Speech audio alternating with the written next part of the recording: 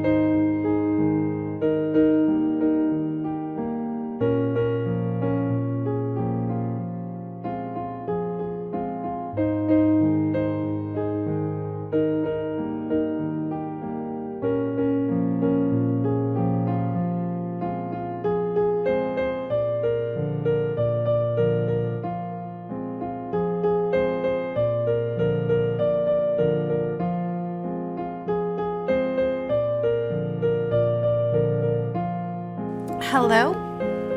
Hello, Lacey? Yes, James? Yeah, hi. How you doing today? Oh, so much better. I'm so very sorry for yesterday.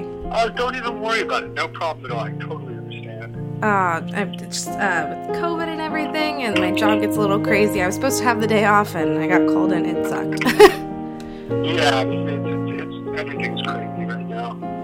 It really is, but I appreciate you so much for rescheduling and working with me. Oh, thank you. I appreciate you taking the time to talk to me. Well, it's really an honor, like you have no idea. I was so excited for this, and I thought I was gonna, I thought I blew the opportunity. I was like Donnie Darko is literally one of my favorite movies. If not, it's like interchangeable with Scream. So this is a huge deal for me. That's so wonderful to hear. You know, I'll never get tired of hearing that. I'll tell you that. No. I feel very fortunate to have been part of this special movie. Yeah, I couldn't be more thankful to be a part of it. Yeah, it was one of those movies that, it was just mind-blowing to me at the time I watched it, and, like, every time I watched it after, it was, like, you notice something you didn't pick up on before, and it still to this day, it does that, you know? Yeah, Richard Kelly really made something magical. Yeah, I mean, with the score and the plot points that, I'm totally fangirling. I apologize. No, not at all. I mean, to be honest with you, it felt like that while we were making it. Oh, really? Yeah, it's not that we didn't. I mean, we had no idea if it would be a hit or not, but we all loved what we were making. We all thought it felt like something special to us. And then when it came out in the theater, it was kind of a disappointment because nobody really saw it. I mean, it didn't even make I think it barely made $500,000 in 2 weeks. Oh, wow. So, yeah, and in an arena where if you don't make $100 million in a weekend, you failed. We didn't even make $1 million in our entire box office run, I don't think. See, I didn't hear about the movie. It came out, 2001, I want to say? End of like a month after 9/11, yeah. Yeah, and it was literally the last VHS tape that I've ever purchased. And Wow. Yeah, I had just seen it on the shelf, and I was like, There's VHS tapes of it, I didn't know that. Yeah, I'm looking at my copy right now. It was on the shelf, and it had Patrick Swayze in it. And, he's one of my favorites of all time, and that's what drew it. And I was just like, well, what is this? He's another magical soul. Yeah. I gotta say, it's one of those movies where everyone you're working with, you're very excited about. Everybody who's working on the project's very excited about the material. And, what was really kind of incredible about it was not only, did it come from a first-time writer-director, Richard Kelly, but first feature, but the script was incredible, and his directing was you could never tell he was a first-time director. At least it didn't feel like that to me. Right. He was on par with all the best that I'd ever worked with. Like that ending scene with, where, Mad World is playing and, everybody's like waking up or laying in bed and, you're holding... 28 days before, yeah. And before everything happened. Yeah. You have the idea that we know something happened even though we've all been flung backwards in time. Right. And you're holding your eye and it's just like, you can just feel that, I'm getting chills. Yeah, holding my eye while because it goes over the sketch, which I thought, because that was one of the things we filmed as a pickup at the very ending, because that wasn't in the original script for that piece of Frank anyway. Mm-hmm. So they wanted to show him 28 days before in the regular normal universe designing, so that's the sketch of the mask, and he's still making it. This is like he's got the idea for the Halloween costume, and then something hits him, and he touches his eye, like, he knows something happened. What it was is that, coupled with everything else, like we see Mrs. Pomeroy and Mr. Pomeroff, the doctor, the other teacher, mm-hmm. Noah Wiley and Drew Barrymore's characters in bed together, and so they've obviously been having an affair this whole time. Right. We didn't know.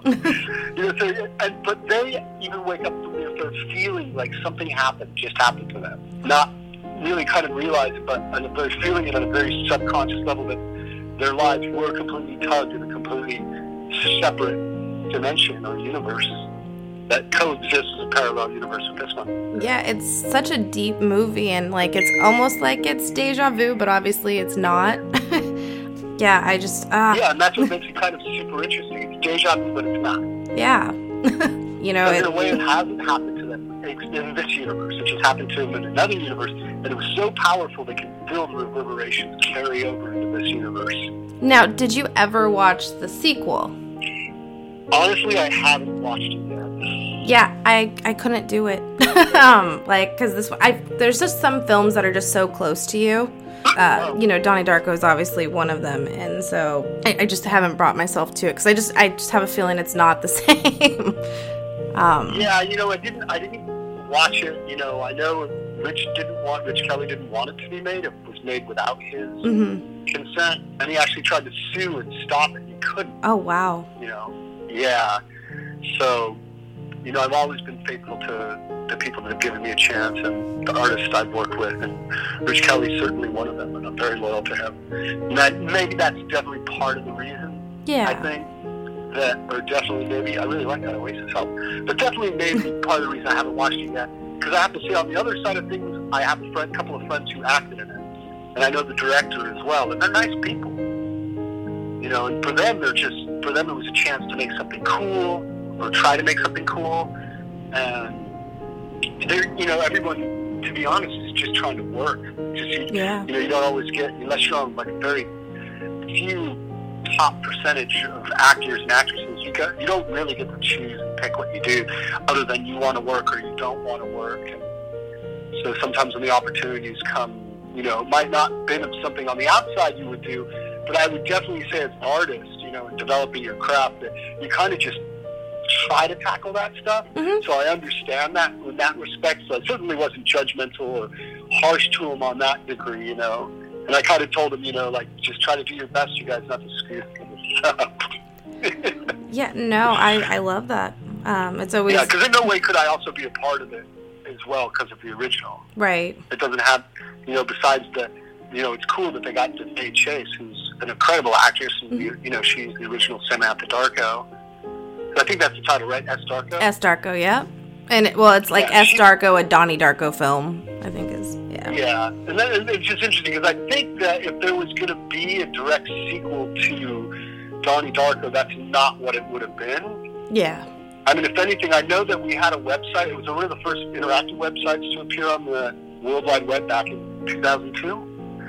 And we kind of tell you what happens after. We tell you where the jet engine is from first off mm-hmm. in that website. And it's from the year 1992. So it's 4 years in the future. Wow.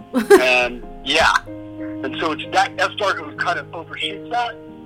So I think maybe it could exist in, it's just not part of Rich's original vision. Mm-hmm. And then within a year of the events of Donnie Darko, what you also find out is that all of our characters died in mysteriously peculiar events, somehow very reminiscent of Final Destination. So since they've done a Final Destination, we couldn't really do that. it also would be we would shift genres, right? Really, truly, to tell that story, because Donnie Darko in itself isn't a Final Destination story necessarily at all,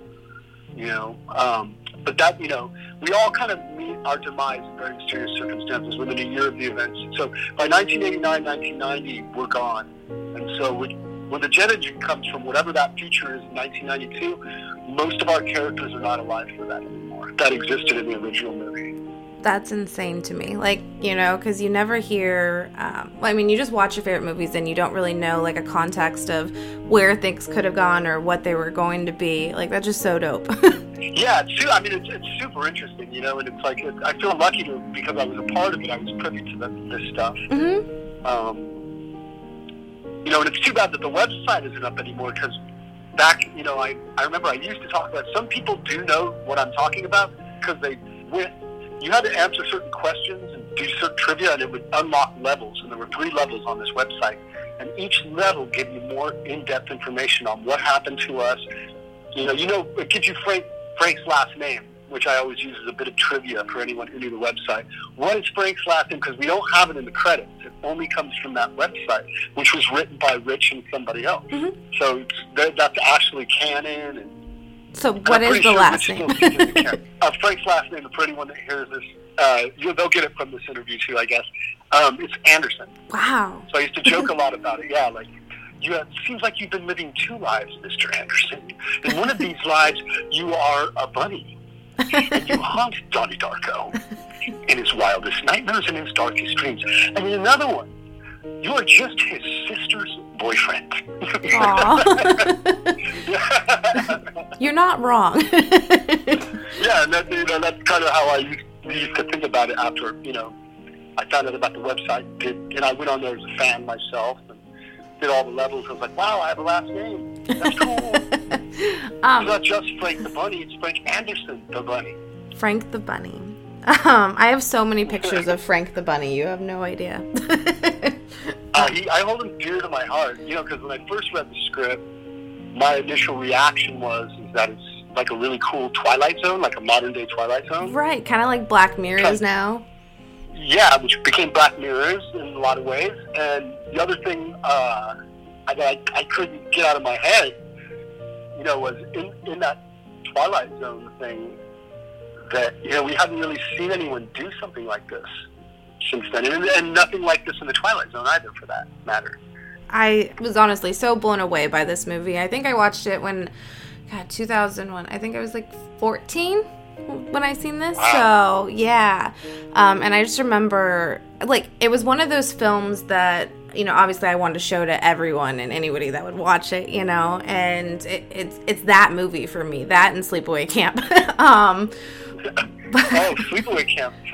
Felissa is a really good friend of mine. I love Felissa. We do karaoke when I cover conventions. Oh, so you know her, yeah. So yes. You know she's amazing. I love her. She's an incredible actress and person through and through.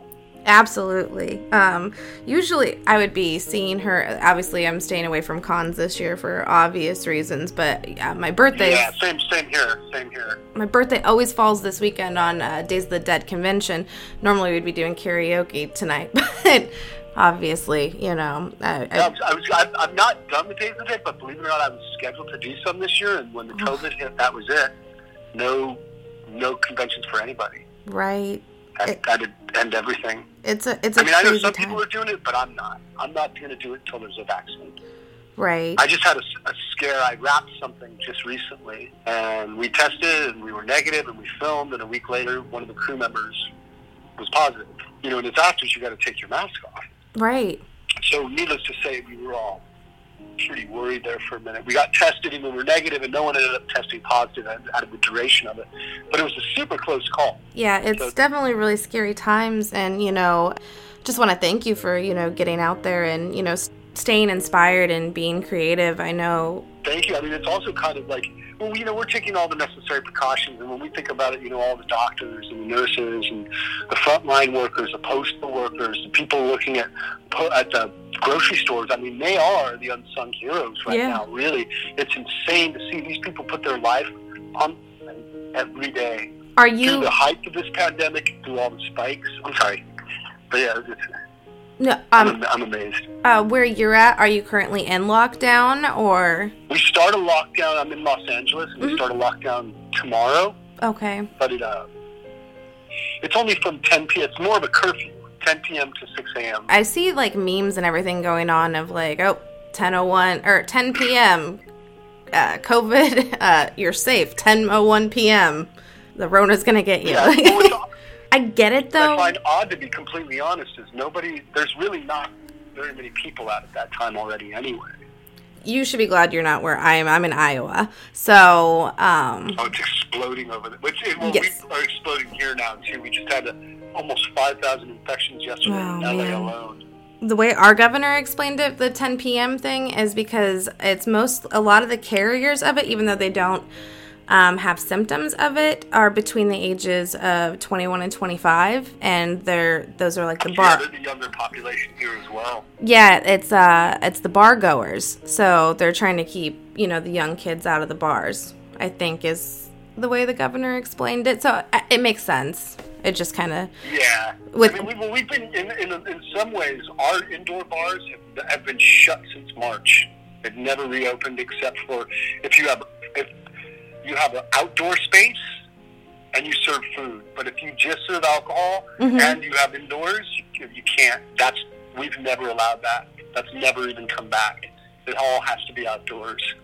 So the bars who don't have outdoor liquor licenses, I know, believe it or not, one bar that I love, and it's a little dive bar called the Bronson Bar in Hollywood, which has been around for decades.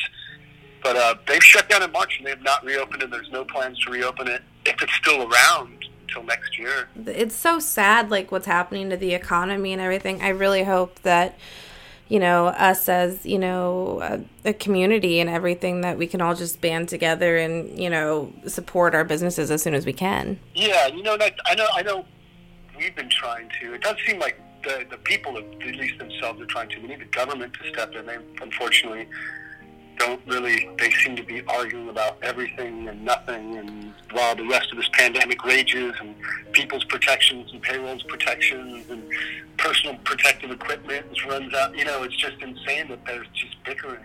Right. So, and that's what really they need to focus on. And, I don't get political, and it's not apolitical, but I have my beliefs. I also feel that we live in a time that people also have to make these responsible decisions for themselves, and, so I'm not out there necessarily preaching, but I know which side I stand on, and I do not stand on the side that legally lost. Right. I'm not right or left. I wouldn't even say I'm a centrist. I'm just independent.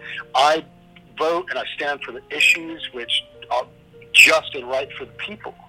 And it's insane to me, and I guess it makes a lot of sense because these people come from colleges whose dorms and sororities hazed and stood by, and they carried the line even if everybody was guilty and wrong, and they never spoke up. And that's a disease when you get into the real world. If it's wrong, it's wrong, and people need to speak up, but that's not what they're doing. They're towing the line for their dorm or for their sports team. Yeah. And I can't help but look around and go, you guys, this isn't a team. We're not playing teams right now. This is people's lives. And it's not about red or blue, left or right, Republican or Democrat. It's about life or death. Right. 100%. That's what these people, and these people are that's not what they're doing. And that's not what they're popping up, and that's not what they're presenting to the people. And they're keeping everyone confused, and they're keeping everyone, in my opinion, questioning everything, which is unfortunate. Because I'd like to think of myself as a man of science. I didn't, if I wasn't an actor, I was going to become a scientist. It was on the list. And I tend to believe that people who commit their lives towards helping other people, doctors and scientists and experts, and these people, this is their only career, their passion in life, to save the world and to save people. And I'm more apt to listen to those than to somebody who's no experience with that whatsoever, but just tells me because they feel like it, they know better. And now everybody's spouting all these crazy theories with no facts to back it up. So we don't need facts anymore. Someone just says it, and that's what it is. And I'm not saying that didn't exist either, but it's reached a point where I think it's a bit it's very toxic. Because we used to joke about that in the first movie that I had ever done with Greg Araki, and like, one of the characters like, hey man, or no, it was on Doom Generation actually. And they go, hey man, I saw it on TV, so it's got to be true, right? Because back in the 90s, all we had was television and radio. You know, we didn't have internet, we didn't have cell phones or anything like that. Well, so this advent of so much information has caused a massive disinformation. Yeah, I mean, and each news media outlet is different from the next, you know, so it's very conflicting information. And yeah, very opinionated these days. It used to just be the facts. Now it's a lot of opinions. Yeah, as opposed to, yeah, you're right. You're like, don't tell me what you think. Just give me the facts, and I'll make up my own mind. Thank you. Well, I know that, you know, a lot of people, I mean, this has been a rough year for a lot of people, and it's hard for some to stay inspired, and obviously you're still doing your thing. Do you have any advice for others trying to stay creative during this trying time? I do, and it's something that has saved me throughout not only this pandemic with the once in 100-year thing, but in those rough times when we weren't in a pandemic, where you're having trouble getting by or finding your inspiration, your creativity. Now, I would say, is the one thing, you try to make the best of the situation you're in. Mm-hmm. And all I can think is we have a lot of time on our hands all of a sudden. So now, and what I figured out, at least for me, that helped me get through is, now is the time to do all those things I said, if I only had the time to do this, I would. If I only had the time to do this, I would do that. And so that's what I've been doing. I play a lot of guitar, a lot of bass guitar, a lot of piano. I have all the instruments and the keyboard upstairs in my room. When we weren't in lockdown, my friend has a studio and an entire room full of instruments, so we've been playing there. In fact, I've been doing that for a couple of years on and off. But what this afforded me was doing this hours a day, becoming so proficient to a degree where playing things I never thought I'd learn to play. You know, and that as a creative outlet is filled me with so much inspiration, because it's doing things that you only dreamt of doing. And how did I do it? By applying myself with the time I was given. Because I'll say this too, once this is over, we'll never get this kind of time again, ever. Nobody. It's over. Right. Make the most of it. Writing scripts. I've been doing that. I'm working on a series right now, a couple series now. Like a television series, or? Yeah, long-form television series. I'm lucky to have had weights in my place for, you know, I just bought years ago. So when we went into lockdown, I can work out here. You know, I've also got my puppy, so I can spend more time with my dog than I ever got to spend before. Yeah, so I'm not saying this is a blessing in disguise. You can turn it into something positive. And by doing all these things, you know, having my puppy, playing my instruments, watching all the things I always wanted to watch, writing the stories I always wanted to tell, just diving into all of this and not having to worry about pressure of having to put it down. But really, the only thing you need to really face up to the challenge with all this time is the discipline to continue to apply yourself. And it becomes easier. You do it. All of a sudden, you're not embarrassed if you're playing an instrument for 2 hours, because what else are you going to do in a lockdown? Right. Maybe put it down to get some food or go pee, but you go back and just keep playing. You know, I had a friend actually reach out to me like a few months back, and obviously I write for Pop Horror and then, you know, the podcast, which the podcast has been like a great creative outlet. I think podcasts have been awesome. That's one of my favorite things that have emerged in the last 10 years. Yeah, I mean, I love it. Like, I wrote for Pop Horror since, like, 2016, but to be able to, like, convey, like, my emotion to talk about it as opposed to just write it, so, you know, people can actually hear my words as opposed to just reading them, because I think a lot gets lost in text through translation, or translation through text, I should say. It's a whole, it opens up a whole new world. It's like, you know, I love movies, and I love silent films, but when you start to go to talkies, yeah, you open up a whole new, not just world, a universe. Right. When you can hear it. Because you get, like you said, you get those emotions, the inflections, the intentions, the humor. Yeah, and I mean, I get to kind of choose what I do now as opposed to, I remember when I first started writing, I would go to the video store, and most of those are even obsolete now, and I would just find a random movie, and if I liked it, I'd write about it, and a lot of those were independent films, and I love supporting indie horror or whatever, but the problem that I had with that was all these independent directors wanted me to review their movies, and it got to be a lot. And because, I mean, you're not going to like it. It can be overwhelming because these days there's thousands of those movies, literally. Yeah, and a year. I had a problem saying no, and I felt like I was, like, compromising who I was, like, because I didn't want to give, like, somebody a bad review, even though that's how I was feeling about the film, you know? Like, I want to support people, and so I just had to, like, take a step back, and then, you know, I got to podcast, and, you know, if I didn't want to do something, because I would be assigned when I was writing, you know, and when I started my own, I could just talk and I would rather talk about things I'm passionate about, you know, as opposed to, I don't want to hurt anybody's feelings, I don't want to, you know, talk, like, my time is too precious to waste it being negative or, you know, so... I agree. I couldn't agree more. You know, and that's how I was raised, which is why I'm still... Maybe it's just because I was raised that way. Yeah. But my parents used to tell me, I'd say something like, why would you say something like that? If you don't have anything nice to say,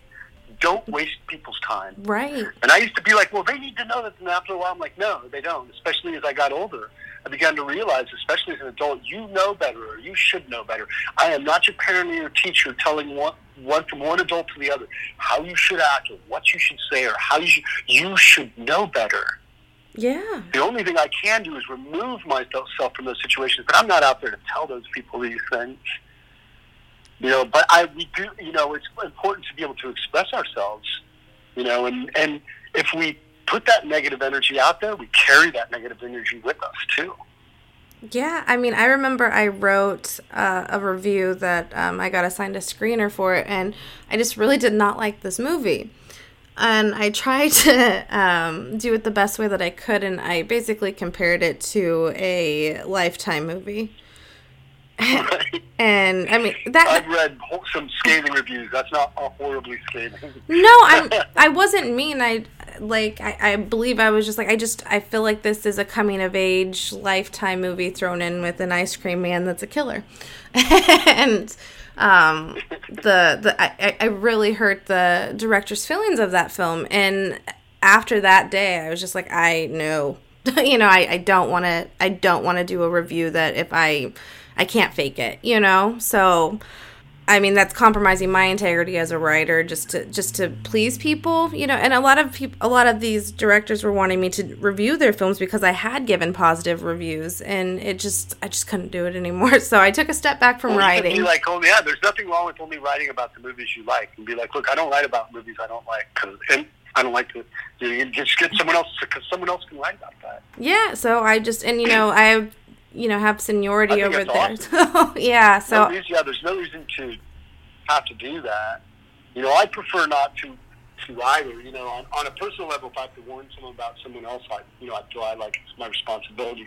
Look, you don't want to put your hand in the fire with this person, but I'm not going to go out announcing, you know, bad mouthing people. Again, because I also think, you know, we also live in a day and age, if you act like an ass, it's going to come out pretty quick. 100%. Yeah, I don't need to be the target, like the hunter and revealer for that kind of thing. Well, let's talk about something positive here. Yes. Yes. You have done... I think it's pretty positive that we don't want to speak negatively, by the way. Yes, I agree. Now, you have done... I just have one more question about Donnie Darko before. Sure. Now, it's a huge, huge debate, and I'm not sure if you've been asked this question before or not, but... and obviously, I come from the background of the horror genre, right? So, a really big debate is if Donnie Darko is a horror movie. Well, it's got horror elements, but I myself never thought of it as a horror movie when No? I was making it. No, I thought of it more as like I said, I mean, but this is just my initial reaction. Mm-hmm. I read this script in 1999. No, I'm sorry, I read it in 2000, early 2000.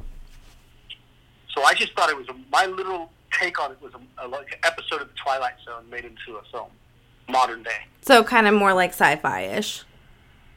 Definitely had sci-fi elements too, but yeah, I mean, I guess it is sci-fi. I definitely saw it as more of a sci-fi film. Yeah, it's like a huge debate. I don't know if you knew that or not. It's got time travel. Yeah. And so that alone, and then the alternate realities and dimensions, to me, makes it sci-fi. You know, and then you have these horror elements to it that exist within the film. But, honestly as well, when I read the script, I never thought of Frank as anything evil for a minute. No, not at all. I thought of him as, my initial impression when I read the script was like, oh, wow, he's like some kind of dark guardian angel. That makes sense. He just appears as a bunny instead of an angel with his eyes shot out. But he's looking out for Donnie. He's guiding him. He's watching him. I've seen it, like, the first time it was like he was leading him to his destiny. It could be leading him to his death, but if he didn't die, the whole universe would have died. Right. There's such an amazing line, and I love the way Jake plays it with Jenna. When they're going, she's like, so what kind of name is Donnie Darko anyway? He's like, he's some kind of superhero or something, and he looks at her and he smiles, and he just goes, what makes you think I'm that? And it's like, bam, he is, because he gives his life to save the person he loves, his family, the world he knows and is just beginning to learn and doesn't know. He gives it all to save the universe, because he knows that, with the rip and the tear in the fabric of space and time, as he can see the events unfolding in front of him, and especially the portal opening up, in the end, as he sits there with Gretchen's body, he knows what he has to do. He needs to go back to the portal, go back in time, go back to his room, and not leave it. So then why did he leave it in the first place? People could ask. And that's the question I asked myself. But if you remember the whole time leading up to it, he didn't really experience love. He was like, I just want to fuck Christina Applegate. And, you know what I mean? He was like, his hormones were going through him. You know what I mean? But when he meets Gretchen, and they finally lose their virginity together, they're holding hands. He loves her. He's fallen in love. He's experienced what love is, to a point where this alienation between his sister and his mother and his family and the outside world and the kids he goes to school with all of a sudden melts. He's going to save everybody because love has turned him into a superhero. So in a lot of ways also, too, and I remember it was confusing to people. I was like, Donnie Darko is this massive love story about possibilities. That's what the movie's about. When they have the board and, it's separated with fear and love, as he's going through it, obviously, fear and love obviously play like a huge element of the movie. So obviously when he's there, it's almost like he's conquering his fear to be able to go back because he was able to love and get over that fear, and that he was able to experience. Which is eventually the fear of death. Yeah. Eventually the fear of other people, the fear of who he is and how he, and he accepts all of these things. And then when, and I think that's what that is symbolic. And I don't even, it's amazing how it played out. I don't know if Rich meant this on a conscious level, but this represents the struggle in all of us. Right. For all of us to overcome. And when you do experience love, how that changes your world and your life. Because we could always ask, why would someone risk their life to do this? Well, I would say that most of the people that did that, they feel love on a pretty deep level. An appreciation, and in that love is an appreciation for life and the world around you. And it's amazing, because in that sense, I think love does truly set us free. That's what they mean by love sets you free. And then I know in the past I've been said, what do you mean? I feel like I'm in jail. I can't let go of this. I just, what I mean? But that's not what love sets you free means. It means when you finally experience love and accept it for what it is, then you can let everything go. It allows you to let everything go. And it allows you to be where you are headed. Mm-hmm. And that's why they say if you love something, set it free. Forget about the part of it coming back to you, because that's not even important. What's important is if you love something and you realize and you're holding on to it, is putting it in a prison. How could you put in prison something you love? I love that. You need to let it go. Yeah. Obviously, you've done so many fun roles, from Go, Gone in 60 Seconds, Tales from Halloween, and one of my personal favorites, May. Yeah, I loved making May. That was a fun movie. The scissors. Yeah. Yeah. That was a fun night filming, actually. They really, because I don't know where they got the cap, but at one point I was doing the scene, and then they were like, yeah, there's just, we need you to tweak it a little bit. And I was like, yeah, no, Jimmy, come over here for a second. And I went over there for a second. They put the cat in the freezer, which wasn't originally in there. And that's the take they put in the movie. And so I opened the freezer and I'm like, what the fuck is that? And I really was like, that was not only the character, that was also me going, what the fuck is that? Like, you put that in the fucking scene? I love it. I love it. Yeah, just camera. Thank you. Do you have a favorite role that you have done? I do. Over time, it changes as, I do more recent work. I had quite a bit of fun playing the black metal guy in the sequel to SLC Punk and Punkstead, right? Which is a complete opposite of my original character in the first movie. He was John the Mod. He got along with everybody, the diplomat in between all tribes. And you get to him 20 years later, and he's just this bitter, angry, I hate everybody. God is the problem with everything. And that was a lot of fun to play, actually, because I think there's one point with Devin Sawa's character where I basically call out posers. But ultimately, my character's just a poser. It's all an act. He's trying to be. He's from Salt Lake City. He's not Swedish, Norwegian. He's a poser. Well, I think Devin's character, Sean, says that to me. I'm like, no, of course I'm not. But that's exactly what I am. So that was a lot of fun. That role was a lot of fun to play. And then probably, it's on the shelf. I did this short with Ray Wise where we both played hitmen, and he was like the veteran hitman, and I was like the green up-and-coming impatient, hot into the collar hitman. And that was a lot of fun. That was one of the funnest roles I've ever played. And then more recently, I finished this movie last year called I Challenger. I played this 40-something-year-old failed gamer who sells marijuana to underage kids. Yeah, it's not out yet. We just literally finished the post and everything's done. So hopefully, sometime next year. Right Fingers on. crossed. But I'm really excited about that one because the big turnaround with that is I make friends with my partner in crime, Coy Williams, and he convinces me to try my luck. And in my crazy mind, I figure out maybe the best way to try my luck is to do a 24-hour self-supervised burial where I'll bury myself underground for 24 hours and put it on YouTube for everyone to watch. Oh. Because, I want you to stay tuned, folks. Anything can happen. And anything does. I won't spoil it. While you're underground. Yes. While people are watching me, the whole, as, more and more followers. That's awesome. And, it definitely takes a turn for the worse. And so it's a comedy, but it gets kind of creepy and horrific at times towards the end. So it definitely has horror elements too. I can say without spoiling too much. Mm-hmm. And I'm very, very excited about this movie. So I'm hoping that, when it comes out, you guys are excited about it as well. I Challenger. That's I Challenger. All right, got it. I Challenger. Icon like I and Challenger, but I Challenger like I man. I Challenger. You sound like a caveman. The video game. That's his avatar. He's Challenger. And, I can spoil this. He says, the reason why he calls himself Challenger is because he never wins at anything. So he's just a challenger. He's just a challenger, yeah. He admits that later on in the movie, kind of reluctantly. And that's kind of what solidifies his friendship, which is honesty. With Coy Williams' character, who eventually becomes my best friend and partner in crime. Well, should I say partner in burial? Partner in burial. Well, I'm definitely excited to check that one out. It kind of seems like there's a theme. I didn't really put it together until we were just talking. But one of my questions, obviously we're here to talk Beast Mode as well. And a lot of fun. And one of the themes that one of my questions was, what was it essentially like playing two different personalities or two different characters? And it kind of seems like you do that a lot in your films that I didn't really put together. I've been given the opportunity to do that a few times, and more recently, which I think it's, my attraction toward that started when I was doing Independence Day, actually. I was doing two movies at the same time.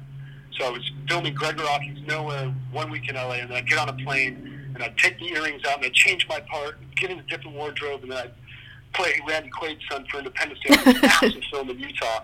And then I'd get on the plane, and I'd go fly back to LA, and then I'd put my earrings back on, change my part, put on the 90s hipsters clothes, and then I would do the Nowhere for a week. Then I would go back to Utah, and I did that for a couple months. Like, I finished that in the first month, and then I wrapped Nowhere in LA, and then I finished Independence Day.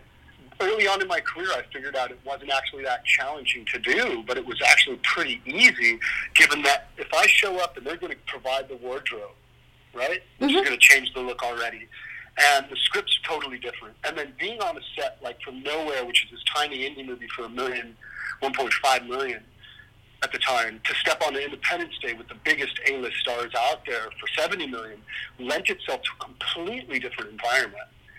So throwing myself, or being thrust into that and being very comfortable with it, I ended up doing that a few times. And then over the years when I got offered parts, I think it happened a few times where I was really like, I remember Greg Araki asked me, like, what would you like to play sometime? I'm like, I don't know, maybe some kind of stoner or something. And then you find out in the end I'm not a stoner.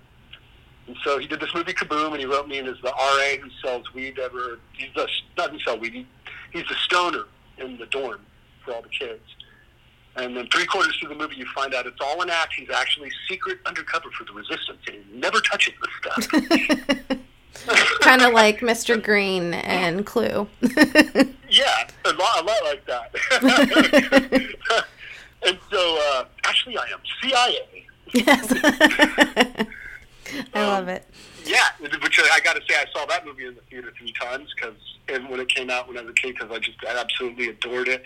And that's still one of my favorite movies to this day, by the way. Clue? Clue is genius. I love it. Genius film. Yeah, it is genius.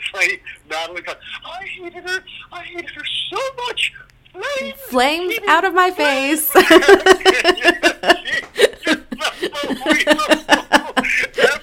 in that movie, Tim Curry, from the beginning to the end, is just solid gold. Now, did you know that they had when it played in the theater, you actually would get a different ending depending on which? Yeah, I was really frustrated because I went 3 times. I was ending A, B, and C when I was a kid, and I ended up seeing ending A once and ending C twice, and I never saw ending B until it came out on VHS, and they put all 3 endings on there. Ah. I love that movie. Because I couldn't find, I was young at the time. I wasn't old enough to drive. I'd have to have my mom drop me off at the theater and take a dive, and Mom, my movie's done. Can you come pick me up? It was safe like that back then. So I used to do that all the time as a kid, and I'd go to the theater, when I was 8 years old, and she would drop me off. And so I saw Clue. I think I was like 9 or 10 when I saw Clue, early 80s. But, yeah, I was frustrated because I couldn't find an ending B that was close enough for my mom to take me and drop me off. Is that the ending with Mrs. Peacock? Let me see if I remember. One of them, you find out Mr. Green is a CIA agent. That's the last one. Then that's ending C. Then one of them, you find out the butler, Tim Curry, is the agent, and I think that's ending A. Okay. So the first ending, and then so Mrs. Peacock was the one I hadn't seen. With what was the cop's name? Oh God, JF Hoover. Oh God, I can't at this moment. Yeah. J. Edgar Hoover. Yes. And she gets slapped in the face. I crack up every time. And those performances all the way through. Those actors are just something else. This definitely a magical movie. Yeah. So this idea. So and then from that moment, I remember when Beast Mode came on. I was like, yeah, I would love to play this. This is not that I didn't look at it as a challenge, which I didn't really so much as I just looked at it as something to really, since I'd done it so many times now I had a real chance to kind of sink my teeth into it by really having, instead of a more active playing 2 different characters, they're the same character, but one's pretending to be a stoner who's really an undercover agent. Now it really is 2 completely different characters in Beast Mode. Right. And, I love how you can, see the transition between the 2 as well. And it is essentially, again, good versus evil. And the movie definitely does showcase, metaphors and the masks of Hollywood. And yeah, and I love the metaphors and just kind of being crazy about it instead of being so nail on the head and pointing fingers at people like, you can't behave that way, but kind of just make fun of it. Right. You want to be like this guy? Hell no. Now, there's a scene where, you're, working out. And you, stand on your head. you're really into yoga. I think I believe I read. Yeah. Yes. I used to teach it. Really? Teach it. Mm-hmm. That's awesome. So I still practice, but I just haven't had time to teach because you really have to make a choice as a yoga teacher, to be quite honest. You can be a yoga teacher. I'm not saying I couldn't teach from time to time or give lessons, but I couldn't really be a teacher in the sense that, and it's the same for me. When I go to a yoga teacher, I always want them to be there for me as a teacher. And if I go and they're not there, I'm going to go practice with someone else. Right. So what happens is if I get a room full of students and I'm working out of a studio and then I leave to go do a movie, they'll lose all those students. They're not going to wait 2 months or whatever for me to go do a yoga class, and they need to do it the next day and they need to stay on the routine. And it's the same for me too. So I realized early on that I was hurting the studio by trying to keep classes there. So then I was just substituting from time to time, which I haven't done in a few years, and I was about to get back into it. I was practicing pretty heavily when COVID hit. And now pretty much, thankfully my old original teacher is teaching once in a while again and doing Zoom classes, but my last studio closed down because of it. In fact, all the studios closed down. There's not been a reopening of a single yoga studio since March. Have you thought about doing anything like online? Like video? I have, but the only I can do so much in my apartment, and I can even do yoga, but a full 90-minute class is not really reasonable. Ideal, here, yeah. Because we have carpet, and you don't want to be doing it on carpet because when you start to sweat and your pores open up, your body sucks all that dust in, and I break out into hives and stuff like that from the dirt and the dust. Yeah, so if I need to be like a clean room that's dust free or mostly dust free, which is why most good yoga studios have the hardwood floors and there's no furniture or rugs or anything like that, because when you start to sweat, all your pores open up and they'll just start taking everything in that's in the air. Yeah. Get all kinds of weird skin rashes and skin, which would happen from time to time when I did the really hot yoga. So I don't do the super hot yoga either. That gives me back knee for some reason. It's like, I never had that my whole life. And then they're like, stop doing it in 100 degrees. And I stopped doing it, like, it went away. Well, see, I'm doing that again. Yeah, that looks like a monster. Well, see, when I thought the title of the film, Beast Mode, and sometimes try to stay away from trailers, sometimes it's like a sneak preview, and then other times it gives it away too much, so I wanted to, go in blind. So, before I was thinking anything, obviously, Beast Mode, I think about, all these guys at the gym, with their selfies up doing, that's what I'm thinking this movie could potentially be. What we were thinking of when he started doing that. Yes. Because originally I do a lot of yoga, but I had also been lifting weights coincidentally when this movie came up for the SLC Punk movie. Because that character is he's into Norwegian black metal, but he also started lifting weights to get all hardcore, get super buff. So it just happened to, they literally overlapped with each other, so I was still big and lifting weights from that movie. So we just incorporated it into this movie. Of course these guys, Beast Mode, like you were saying, these guys be like, come on, bro, push it. Hey, what are you doing there? Give me one more rep. Fuck around. And I've heard those conversations. I'm like, I can't come back to this gym. I can't come back here. I love it. Guys, I'm trying to work out. And you're talking about going up, fuck around. Do you have... Sorry about that. No, you're good. Well, I brought it up, so. Do you have any fun behind-the-scene stories from filming Beast Mode? There's quite a bit. Yeah, shooting the scene with James Hong was a fun but tough scene for me. I was very inspired by Terry Kaiser and, Bernie Lomax from Weekend at Bernie. Yeah, Weekend at Bernie. I just rewatched that recently, actually. Yeah, that was literally, I was thinking that was what's on my mind. Bernie Lomax, Terry Kaiser, and that was on my mind. And while we were doing it, I was just trying to do the best Bernie I could do, right? James Hong is a brilliant actor, first off. He's been in everything. He's a legend, drama, comedy, sci-fi. He's been in a lot of my favorite movies. Everything from Blade Runner to Balls of Fury, that man has torn it up. And being experienced as that man is, he's good at ad-libbing and improvising. So I'm supposed to be shooting the scene where I know all the dialogue. I know the dialogue. All I have to do is play dead, and this guy's starting to crack jokes, making me break up in the middle of trying trying to film being Bernie level magic. It got really hard. Because every take was something different. And to be honest, like, that's part of the joy, like, these stories and this moment with James Hong, it's part of the joy of working, you know, with other actors who have fun and love what they do. Because when you love what you do, it is truly what they say. You never work a day in your life. You go into a big adult playground where all the adults are playing with adult playground stuff. And, you know, it's like, for example, when you're doing a horror movie, you know, I was talking about this a couple days ago with someone else, you know, like, they're like, so what's it like with the difference between horror movies and regular movies? I'm like, buckets of blood. Of course.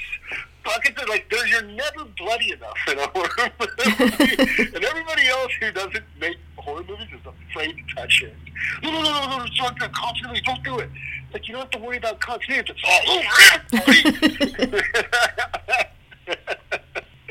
And so that could be a lot of fun, too, to be honest. You know, because, again, like, with Beast Mode, like, to get in, like, the monster makeup, and that took a couple of hours. That was so good.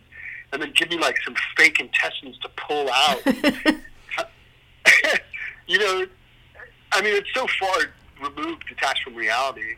You know, again, it's like you get so jazzed, or I get so jazzed and excited going to set and playing with these people that even when you have these grotesque moments like that, you know, the kind of illusion is people watch it, it's horrific, but it's really quite fun to film. Right. I don't mean to sound demented at all, because there's never for a moment would I want to inflict harm on another living thing, purposefully. You know, even flies, I try to put them in a cup and throw them out. I'm like, don't make me kill you. Aw. Don't make me kill you. Yeah, I try not to. You know, I don't want someone to put me in a cup and, you know, I'd rather someone put me in a cup and throw me out than stomp on me. Right. I think everybody would prefer that. Yeah.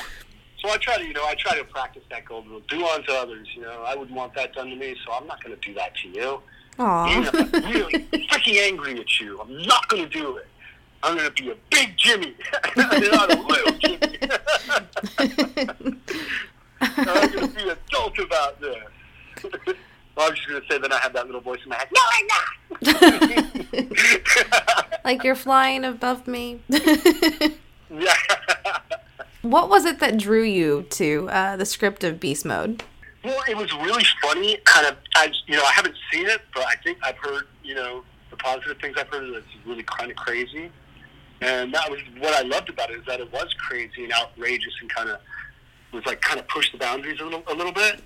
Yeah. And at the same time, it has a really poignant statement. I mean, as funny and weird as fun as that movie can be, I mean, those statements stand absolutely true, you know, and I think Ray Wise's character puts it best about fame's a monster and it's this mask you put on. Yeah. And after a while, you know, you got to be careful.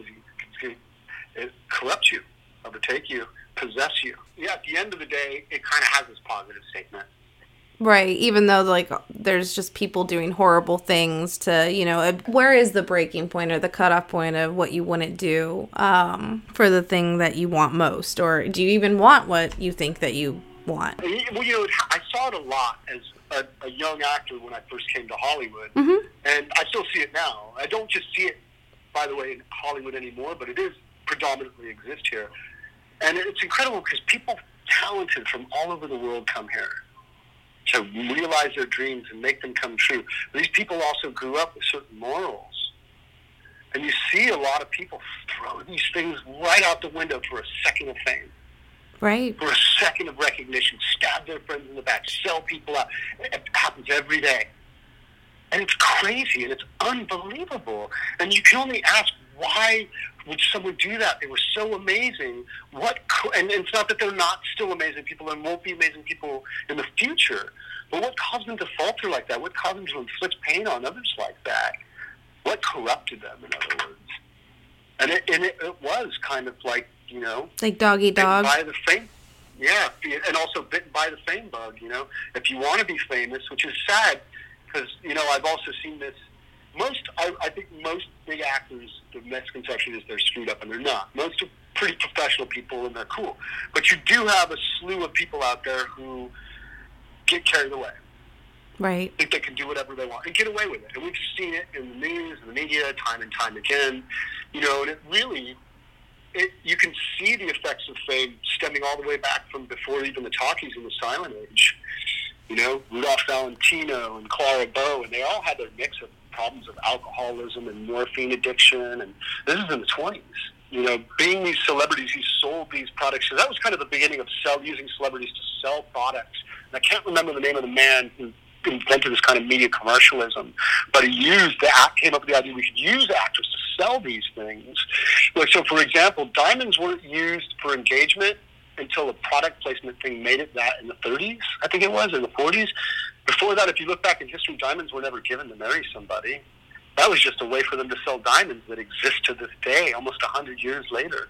So they used these studios to push products and use the actors to do it. But most of the time, these actors who were nothing like their characters, who were being bloated by the old studio system, you know, which did inflate them into these super beings, were very tumultuous, turbulent inner conflict. You know, those were rough times after World War I, and the pandemic had just passed. And yeah, we worked and made our way into the Roaring 20s, but that only ended in disaster with the stock market fall and eventual entrance into World War II. So that was an extremely precarious time.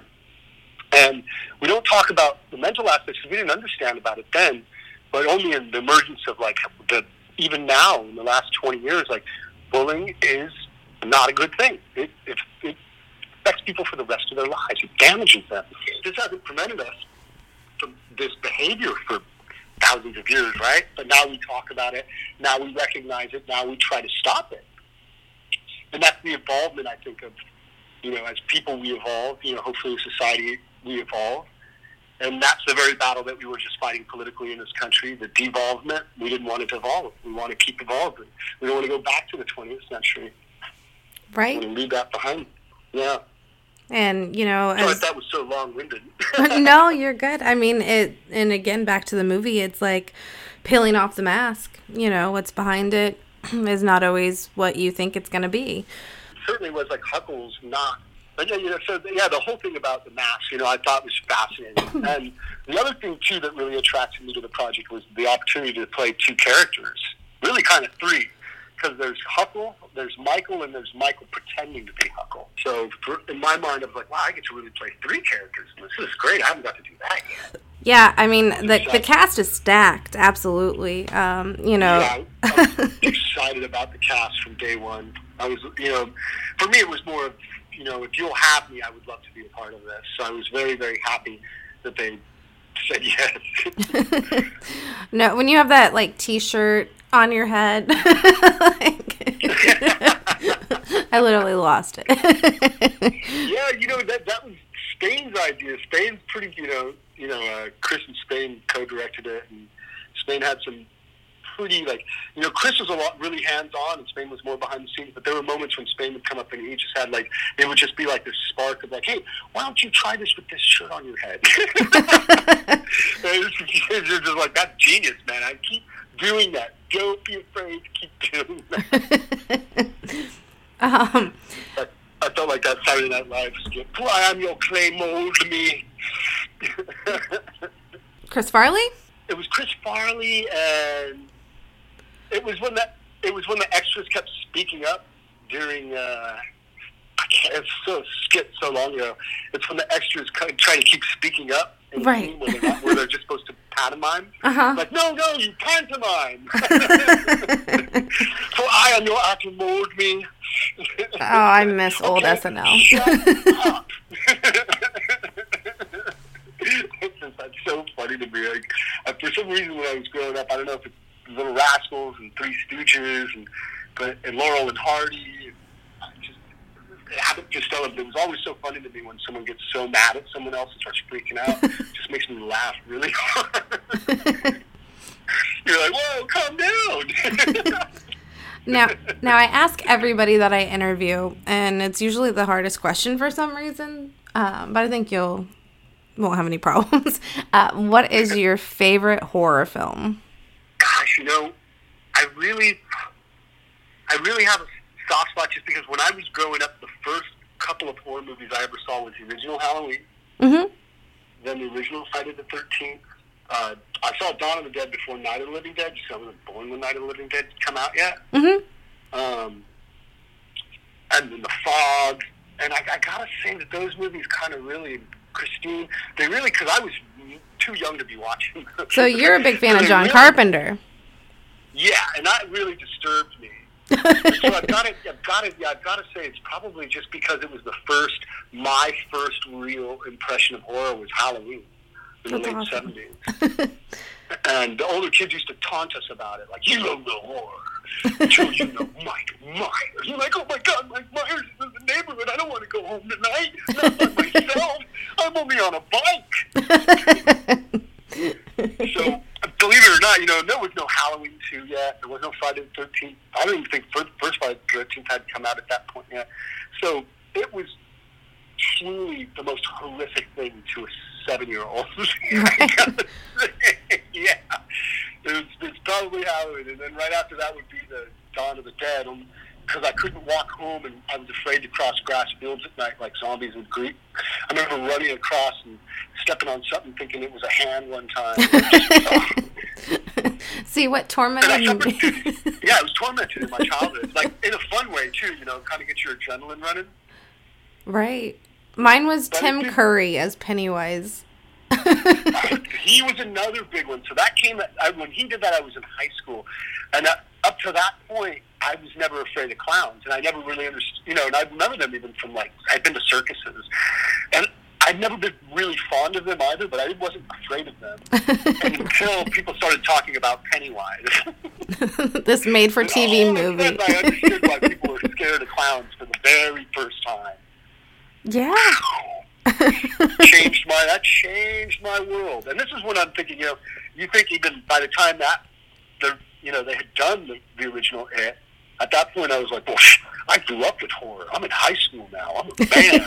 And then you watch that and you're like, oh my God, I don't like that. You're like, I do not want to go shower. Yeah, I don't like clowns anymore. I'm thinking about the Stay Puft Marshmallow Man. Stay Puft Marshmallow Man. That's what I'm imagining. That's it. Don't come get me, Stay Puft. You're like, happy thoughts. Take me to Neverland. Yeah, because I also started reading too, so I read the book as well, and I read the original Stan book as well, and so those books horrified me. Right. I read those in high school, so I was starting to be a really, ravenous, reader in the late 80s. Did you ever... Getting the Stan book. I'm sorry? Did you ever read the Amityville Horror? I hadn't read it. I was only watched those movies and was so freaked out by them as a kid. By far, the book is so much scarier. By far the scariest book I've ever read. Oh my God. 5 pages in, you're going to be cringing. And I don't scare easy. So, but yeah, by far the scariest book. Books, but I like that. Yeah, it's because it's just more descriptive in your head. And you're probably going to laugh at this, but so I read the Twilight books, and then I seen the movies, and the movie was completely not what I had imagined in my head at all. And yeah, that happens all the time with me. All the time. And there's, a lot. It's like, where did you even get that from the book? That was in the book. You're like, no, it wasn't in the book. And it's like, well, why did you do that then? So, I was trying to tell a story visually. Well, you can tell a story visually the way the book told the story, and then you can alter it where it doesn't tell that. And there's certainly been good adaptations of books, and there's been good adaptations of books that didn't need to necessarily be true to the book that were still good. Yeah. But they were like that because they still followed the bare bones of it. Once they start to change that, it's like, yeah, try walking with only one thigh leg. One side to remove that so it would be easier. Yeah, easier to what? Hot. Because they're not going to walk there now. You are also, you spoke earlier that you're also very musically inclined. Do you have any passion projects coming up with music or any albums, any YouTube, anything like that? I don't have anything like that, believe it or not. I've been playing for years. I used to play in a couple bands, believe it or not, over the years, too. And that kind of, the last band, which was called Gene Wilder, and then we also had, an alternate... Like the actor? Yeah, like the actor. And then we had an alter ego named Keith Sweat, instead of marijuana, the Keith. Keith Sweat, that makes me sweat. It was kind of a joke band. But we were playing like quite often in LA back, I think, between like 2009 and 2015. And eventually kind of, you know, we're all actors, everyone in Gene Wilder, so everyone's not drifted apart in the sense where we don't talk, but working on other various projects. Right. I know that the old singer and lead of Gene Wilder is now Hacksaw Duggan with his brother, which is like a more electronically programmed music. And although I've been playing this whole time, nothing for YouTube or no. I mean, there's eventual plans down the pipeline to record something, but it hasn't been in the forefront of recording so much as I've just spent a lot of time playing and a lot of time writing. So I'd probably have, let me see, I just came up with a new song even yesterday that I'll probably spend the next couple of weeks working on. But if I just open up my file, because I'll just use my mic, my Quick Voice Pro mic, and I'll record on my phone. I would plug in, just do it acoustically. And then from there, I'll create the demos later on that are to be recorded. And it's all just original? Yeah. That's awesome. Like, I do not have a musical note in my body.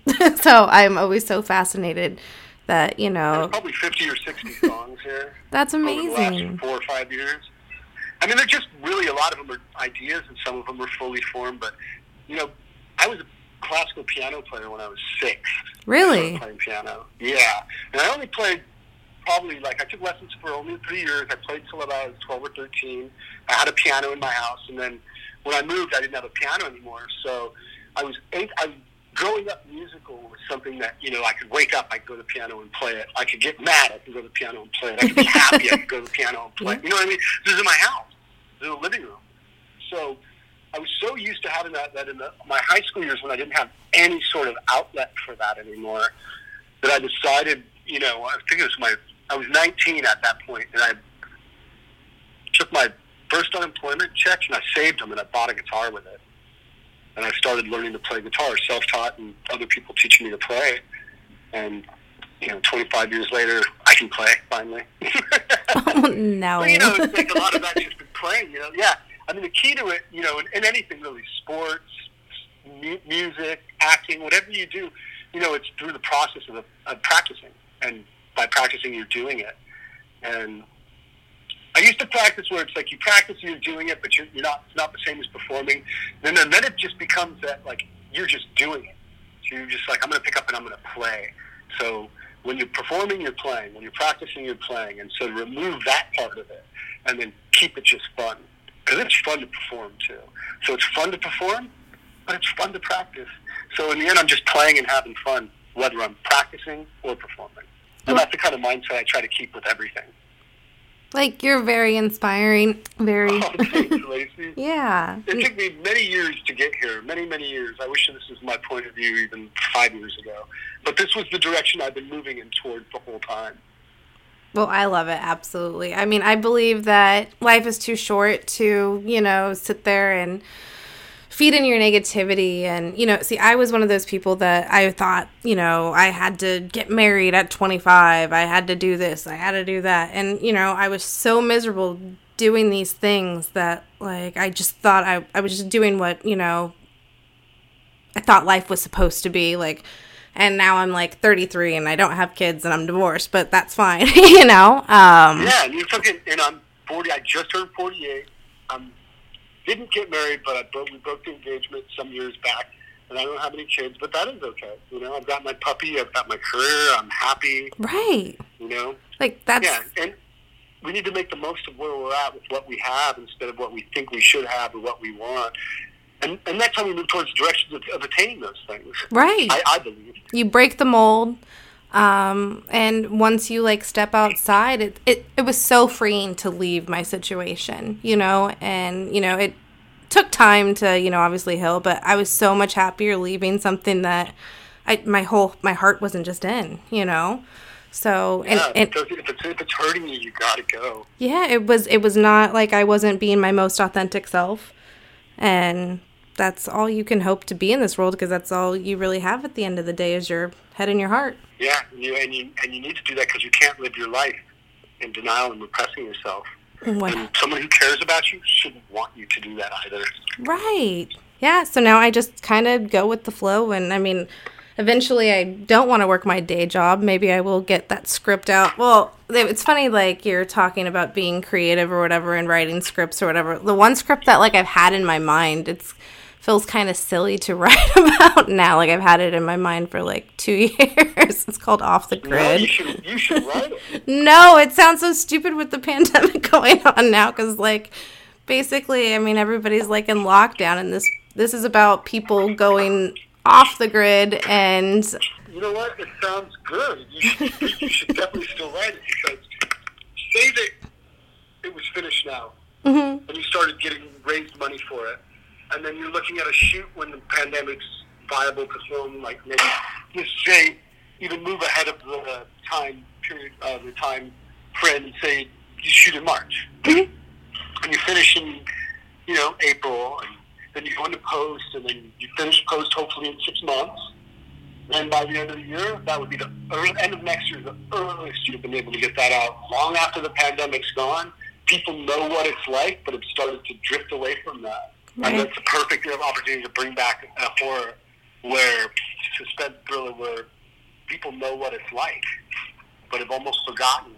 And then you even tweak it a little bit more to bring in that element that is exactly why we're making, when you're making movies or telling stories, you're like, why are you telling this story? Why are you making this movie? And it's like, because we got something to say. Right. I have an idea the same where one of my stories is revolved around being in lockdown during a pandemic. Yeah. All the political stuff going on in the background. Yeah. Yeah, I mean, I'm trying to still kind of figure out how the format of it, but the idea was that at least for a significant portion of this one character, he doesn't really say anything. All the dialogue is coming from what he's watching in the middle of the lockdown. Oh, that's and unique. So the story's being told by his behavior because there's no one for him to talk to. But, it's about love. Love makes the world go round. That it does. Now, what is one thing you would like everybody to know to go to watch Beast Mode? One thing to know by going... Or what would you like people to take away from watching Beast Mode? That's a better way to word it. I guess if anything, I want them to walk away with a satisfying, a satisfaction, kind of like you ate a really great meal and feel really good afterward. I want them to come not content, but extremely satisfied, beyond satisfied, blissful. That's what I want people to take away from this. I want them to take away bliss. And maybe with a tang of Louisiana hot sauce.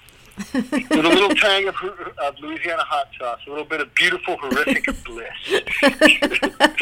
I love it. With a splash of hot sauce. Louisiana style. Well, I want to thank you so much for doing this. All right. Greetings, gentlefolk. This is James Duval, and you're listening to Lacey Lou on Cut to the Chase. Thank you so much. Is it Cut to the Chase or Cut to the Chase? Cut to the Chase. Okay, so I got it. Ah, yes.